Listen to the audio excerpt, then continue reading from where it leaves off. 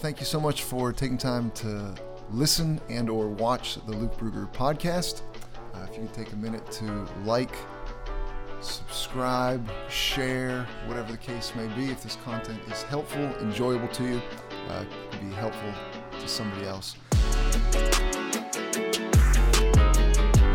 Today we're going to take a few minutes and talk about fasting. I don't know when you're listening to this, but right now our church is about halfway through 21 days of fasting and prayer. I know a lot of churches start the year taking that time to fast and pray, and maybe your church does, but even if it's not during a time of corporate fasting and prayer, fasting is a discipline that we should practice not just once a year, but it should be a consistent discipline that we practice. And I want to talk about 3 benefits of fasting and prayer.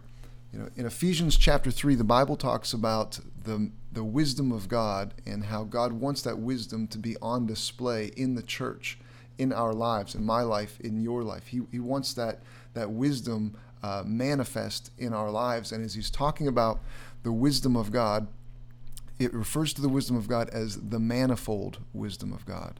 And that word literally means many-sided, that God's wisdom is many-sided. There's lots of different layers, lots of aspects, different layers of depth in the wisdom of God. And the way that I think about it is, if you've ever played board games and you roll the dice, typically the dice are little cubes. Your options are basically 1 through 6. It's got 6 sides to it. But then there's other games that the dice are kind of crazy. They've got lots and lots of different sides. There's a game that my family likes to play called Scattergories. The dice in that game has the entire alphabet on it. So it's got 26 sides. It's a crazy looking dice. And so that's kind of what I picture when I think of the manifold wisdom of God, or the many-sided wisdom of God, that there's lots of different aspects, different parts of the wisdom of God. And so when we have the instructions of God from His Word, His instruction isn't separated from His wisdom. His instructions into our lives, it's actually an extension of His wisdom into our life. That God is offering us His wisdom in His instruction. So when somebody walks in obedience to the Word of God or the instruction of God, they're simultaneously walking in the wisdom of God, because that's what His instructions are. His instruction is an extension of His wisdom into our life. So if I take God's instruction and apply it, I'm actually just receiving the wisdom of God and choosing to walk in it. And because His instruction and wisdom are one and the same, then it's the manifold, it's the many-sided wisdom of God that I'm benefiting from when I obey. So the benefits of obedience, it's not a 1-to-1 ratio, that the benefits are many-sided. There's lots of different parts. So just as an example, the Bible says that children should obey their parents.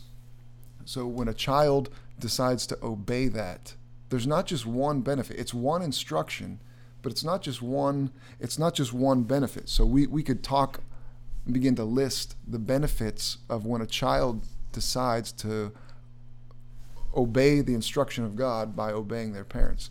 So one benefit is that they're going to gain wisdom from their parents. They're going to learn from their parents' experience and not have to make the same mistakes that their parents made. It's going to create peace in the household. That's a benefit, that the house isn't filled with rebellion and strife and turmoil and arguing. It's going to bless the relationship between parent and child. That obedience is one of the ways that a child can communicate to the parents that they love them, that they trust them, that they honor them. Obeying your parents is a testing ground or a proving ground for obeying God later on in life. And so we can start to list, obeying that one instruction from the Word of God doesn't just have one benefit. It's the manifold, many-sided, lots of layers, lots of aspects and parts, wisdom of God that we receive in His instruction. So I said that to say we're going to talk about 3 benefits of fasting, but we won't scratch the surface. It's manifold, many-sided, lots of different benefits to fasting. I'm just going to talk about 3 of them.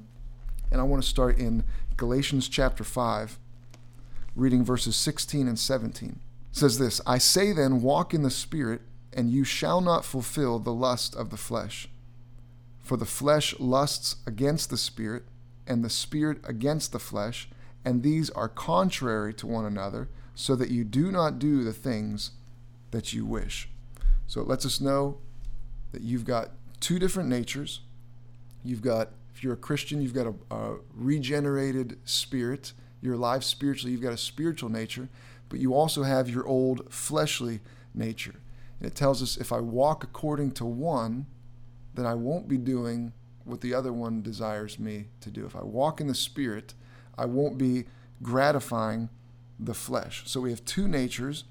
And then it tells us something else in verse 17. It says that these, not only do you have two natures, but these natures are always in conflict with one another, that they desire different things. Your spirit wants things, it's the opposite of what your flesh wants. And your flesh wants things, that's the opposite of what your spirit wants. So once we understand that, there's other things that we can gain insight on. And one of them, the first one I want to say is a benefit of fasting, is you can learn to identify the voice of the flesh while you are fasting. It's important to know the voice of the flesh because you've probably heard people say this. Maybe you've said it yourself, that people say things like, man, I felt like I was supposed to do something. I had a leading, I had a prompting, I had this desire, but I wasn't sure if that was the Lord.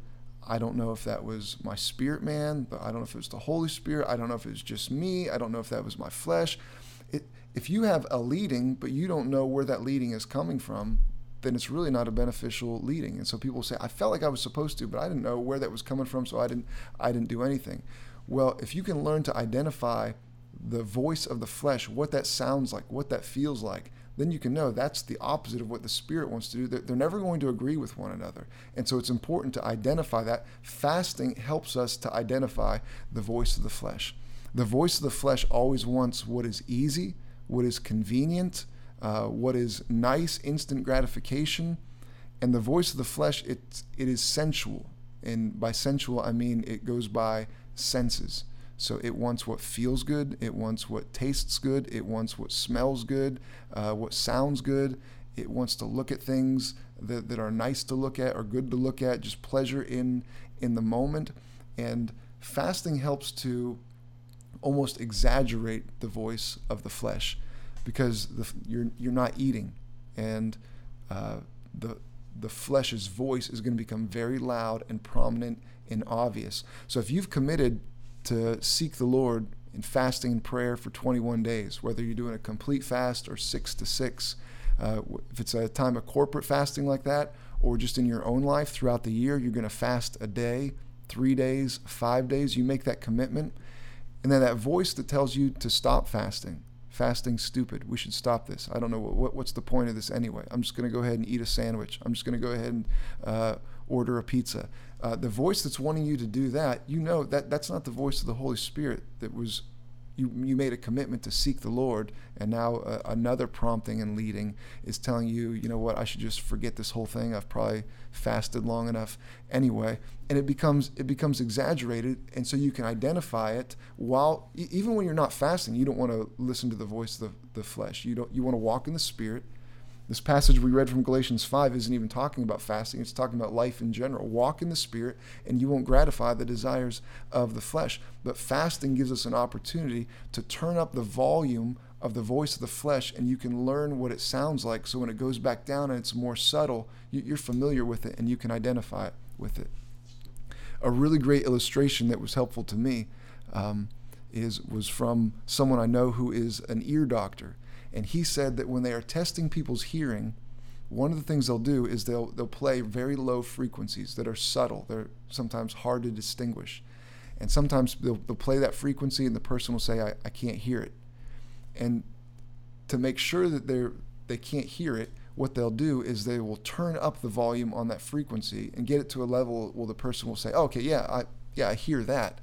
And once they know what it is exactly they're listening for, then they'll reduce that volume back to where it was before when they said they couldn't hear it. But now they know what they're listening for. They'll say, "Oh, yeah, I can hear that tone." Well, it's the same thing that happens with your flesh. Sometimes people don't know the voice of the flesh. They can't distinguish it. But fasting turns up the volume, and you can learn to identify, okay, I know my fleshly nature, the way that it speaks to me, the way that it tries to prompt me, the way that it tries to lead me. And then when you're not fasting and it's a little more subtle, you've already learned to tune in. So that's one of the benefits of fasting. The next one I want to talk about is that fasting weakens the voice, or weakens the influence, weakens the pull that the flesh has on us as we make decisions and as we walk through life.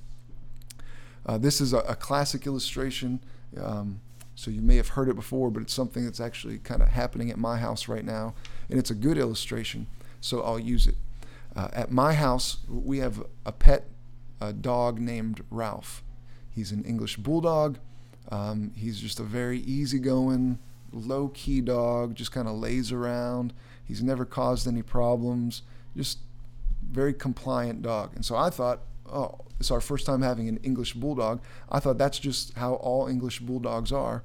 And so he's a few years old. We decided to get another one, and so we got a puppy fairly recently, and this dog is nothing like Ralph. It's obnoxious, it's got a lot of energy, it gets into things, it's annoying, and it seems to be almost mean-spirited. It'll like pick on Ralph. It'll attack him, just kind of be mean to him. And the other day, I noticed Ralph wasn't acting like himself, just kind of moping around. And I mentioned to my wife, I said, hey, I feel like something's wrong with Ralph. Something's going on with him. And she said, you know what I think's happening? I don't think Mabel, that's the name of our other dog, I don't think Mabel is letting him get any food. When we feed the dogs, I think Mabel's like keeping him away until she eats all of the food, and he's not getting any, and I think that's why he's acting like this. Well, if we let that continue, if we just let one dog continue to eat and be nourished and the other one just to grow weaker and weaker, then when they have conflict, it's very obvious which one is going to be victorious in those times of conflict. If you're starving and weakening one week after week, month after month, year after year, one's just going to grow weaker and weaker. The strong one is going to win. So it's very, very obvious. But sometimes we don't grasp that when it comes to this battle that we read about in Galatians chapter 5. Your spirit and your flesh are always in contrast, always fighting one another. And the one that's stronger is going to win. So fasting is a time where you are constantly telling your flesh no. And so what happens in some people's life is they never tell their flesh no, and their flesh begins to dominate in their life. There's always conflict. If you are a born-again believer, there's always conflict between your flesh and your spirit. That's what this passage tells us. But some people aren't even aware of the conflict because the fight that their spirit man is putting up is so minimal compared to how strong and dominant their flesh has become that your spirit man doesn't put up much of a fight.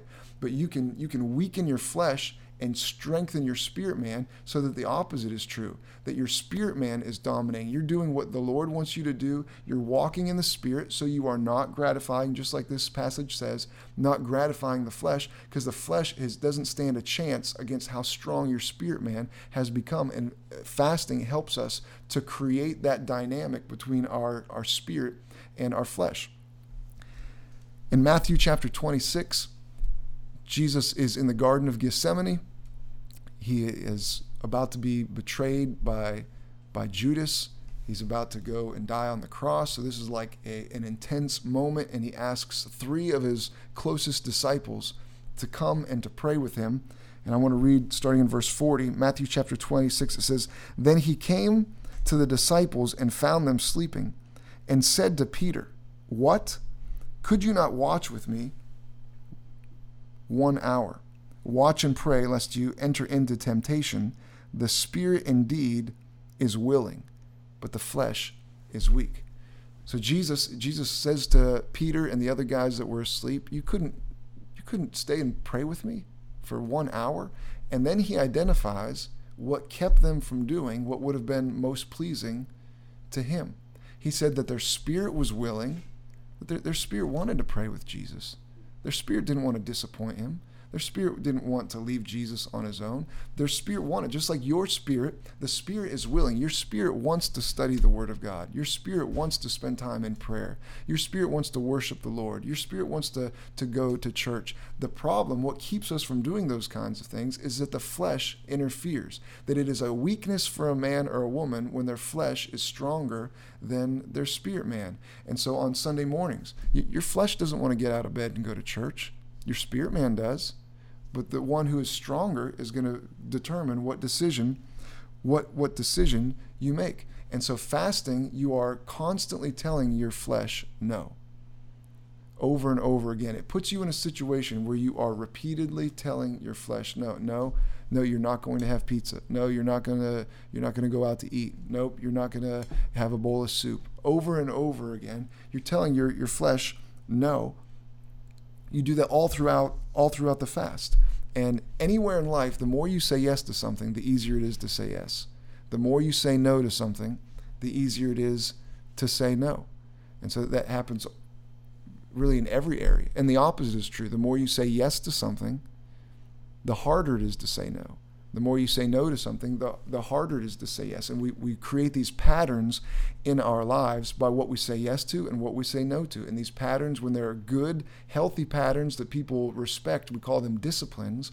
When they're ones that aren't healthy and people kind of look down on, we call those habits. That, man, I've got some habits that I need to break. Or somebody gets up and works out every morning. They've developed some good disciplines in their life. So just as an example, a discipline that you've got to build into your life, that you say yes to it enough and it becomes hard to say no. Good example is brushing your teeth. When you are a kid, for a lot of kids, they don't want to brush their teeth. Their parents have to make them.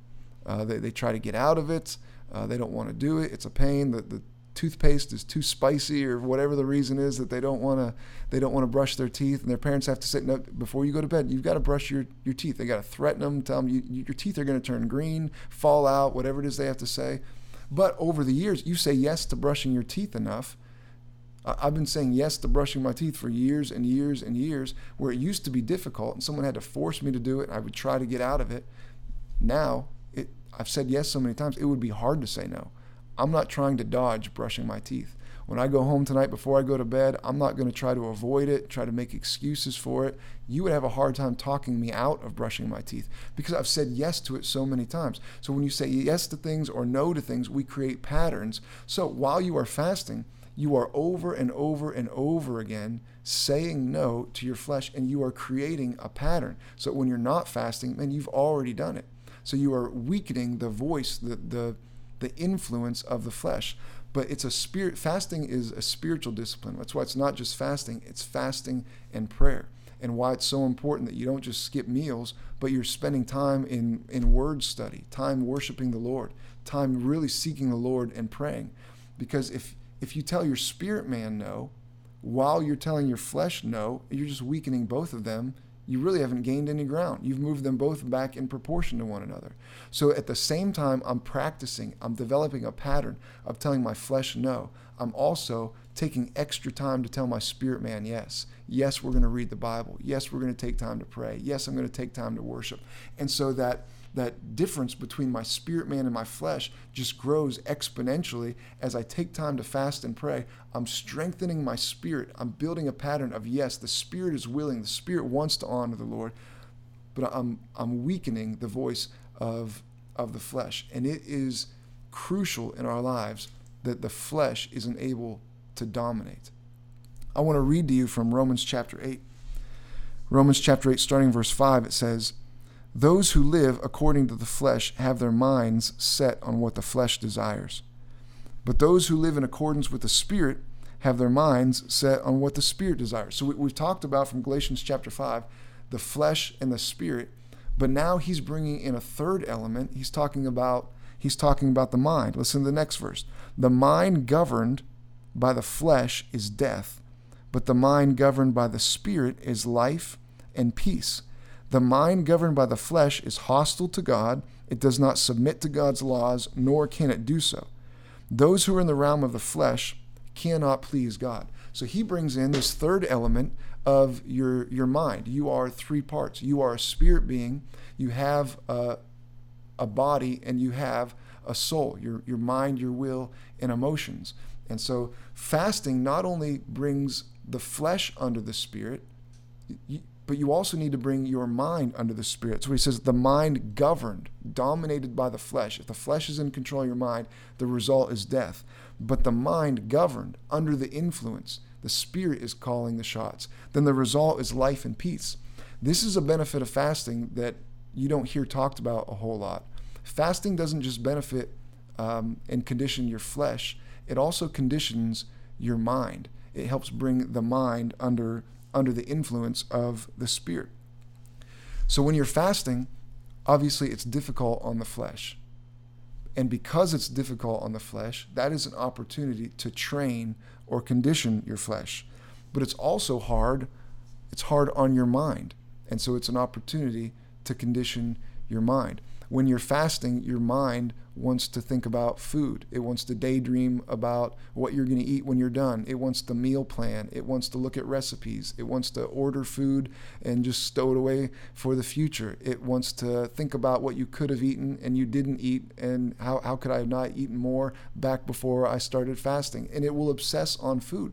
And so I talked about this just recently on a Sunday morning in our church.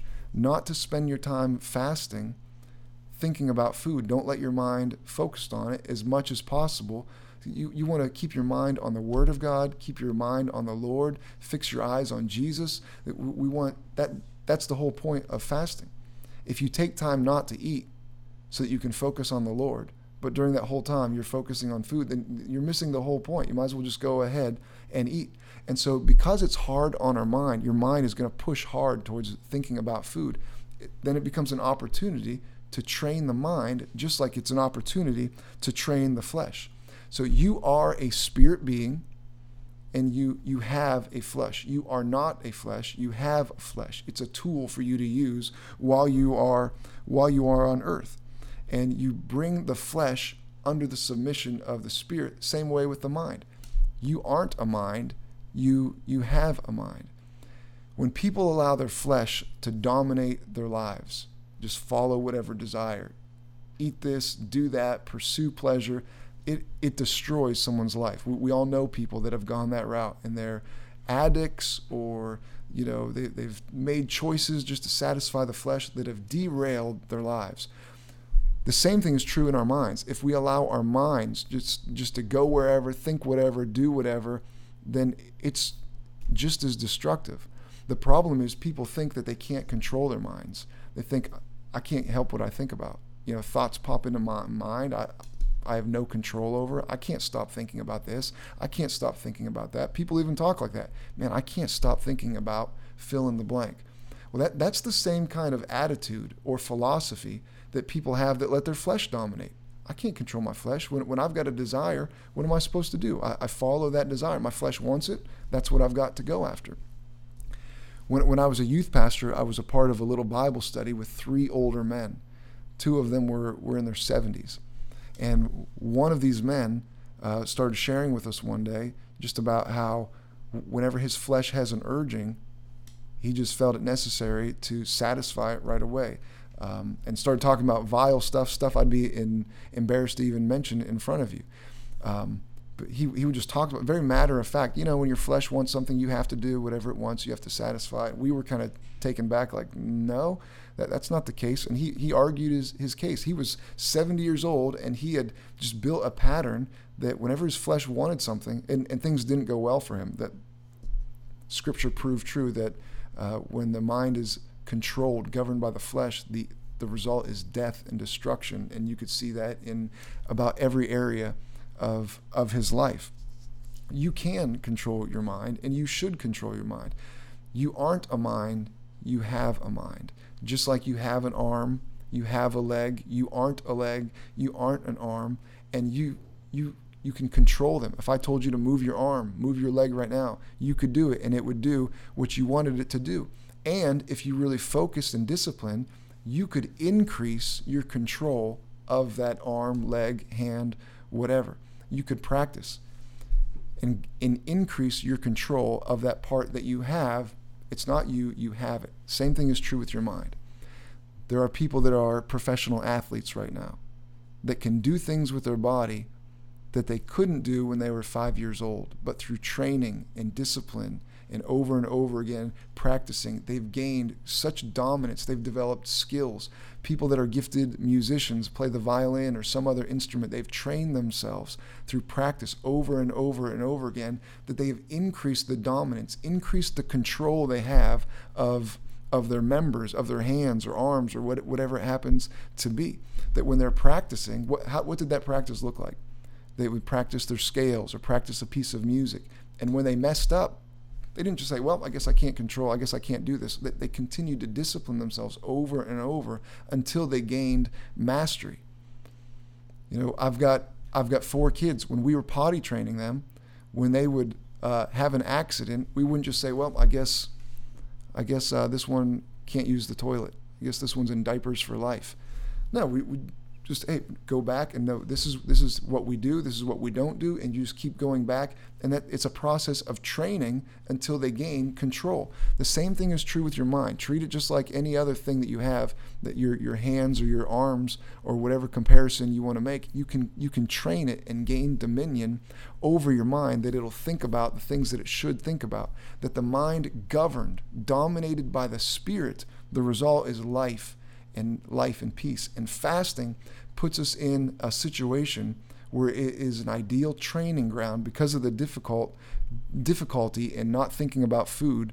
Say, you know what, I'm thinking about the Word of God. I'm thinking about the thing I feel like God's speaking to me in this fast. I'm thinking about the ways of God. I'm just thinking about how good He is. My mind is on Him. The Bible says He'll keep him in perfect peace, whose mind is stayed on Him. The Bible wouldn't tell us there's this incredible promise when it's something that's impossible to do. If it's talking about a blessing associated with keeping your mind stayed on something, that's not just a chance if your mind just happens to stay on the Lord. It's a discipline to do it. Fasting gives us the opportunity to bring our mind under the Spirit, to weaken the influence of the flesh, and to identify the voice of the flesh. Fasting is an instruction from the Word of God, a spiritual discipline, something the believers are instructed and expected to do. And it's not for punishment. It's not just to go through a really hard time. It's not God seeing what you're willing to do for Him, how much you're willing to suffer. Again, it's the instruction of God is the wisdom of God being extended into our lives. And it is manifold wisdom. It's many-layered, many-sided, and the blessings of fasting, just like any other instruction, there's many parts of it. We've talked about 3. I hope that you'll see those blessings, those benefits manifest in your life. That's God's desire, that His wisdom would be manifest in the church, in men and women of God. I want to pray with you, and then we'll see you next time. Father, I thank You for each person watching, listening. God, I pray that they would be people who discipline themselves, people who walk in obedience to Your word. Father, I pray You'd give them grace to make choices that honor You, to apply Your word to their lives. And Father, when it comes to the discipline of fasting, that they would be people that have fasting as a regular part of their life as they follow You, to help mold them and shape them into the men and women You've called them to be. Father, I pray that these 3 benefits would just be a few of the many they see realized in their life. God, they would easily learn to identify the voice of the flesh. God, the influence of the flesh would lessen and lessen as their spirit man grows stronger and their flesh grows weaker. And Lord, that their mind wouldn't be under the governance of their flesh, but under the Spirit. And Lord, the result would be life and peace. And I just speak blessing on each one of them now. In Jesus' name, amen. Thank you again for taking time to watch or listen, and we will see you next time.